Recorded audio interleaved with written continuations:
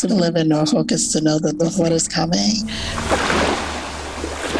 Wading Between Two Titans is a new podcast about place, race, and power in the time of rising tides. Working class people are at the mercy of the tides and the landlords. Virginia has the highest rate of sea level rise on the East Coast. We're running out of time and everybody's competing for the money and there's not going to be enough money. This limited series investigates sea level rise, climate gentrification, and historic processes of racism.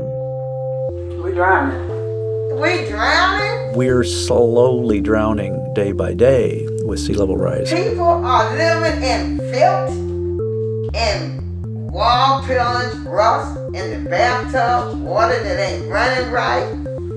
As sea level rises and shoreline shrink, who gets to stay home and who has to leave? All of Norfolk floods. Where are you going to go that's not flooding right now? Why are we not taking the wealthiest folk and moving them somewhere else? Why are we not taking middle-class white folk and moving them somewhere else? Who has a right to the city? Hear the story of Norfolk, Virginia, home to the world's largest naval base in Virginia's most populous region, with a hidden and powerful African-American history. There was an all-out assault on African Americans in the 20th century. The legacy of housing discrimination is something that is not being talked about, but has to be talked about in the context of climate change. Featuring interviews with local scholars like historian Dr. Cassandra Newby-Alexander, geographer Johnny Finn, urban theorist Alexander Fella, public theologian Antipas Harris, as well as local activists like Monet Johnson, residents, and more.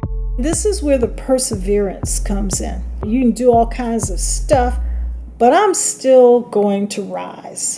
New episodes in September 2022, produced by me, Adrienne Wood, for The Repair Lab, at The Repair Lab on Twitter, part of the University of Virginia's Democracy Initiative.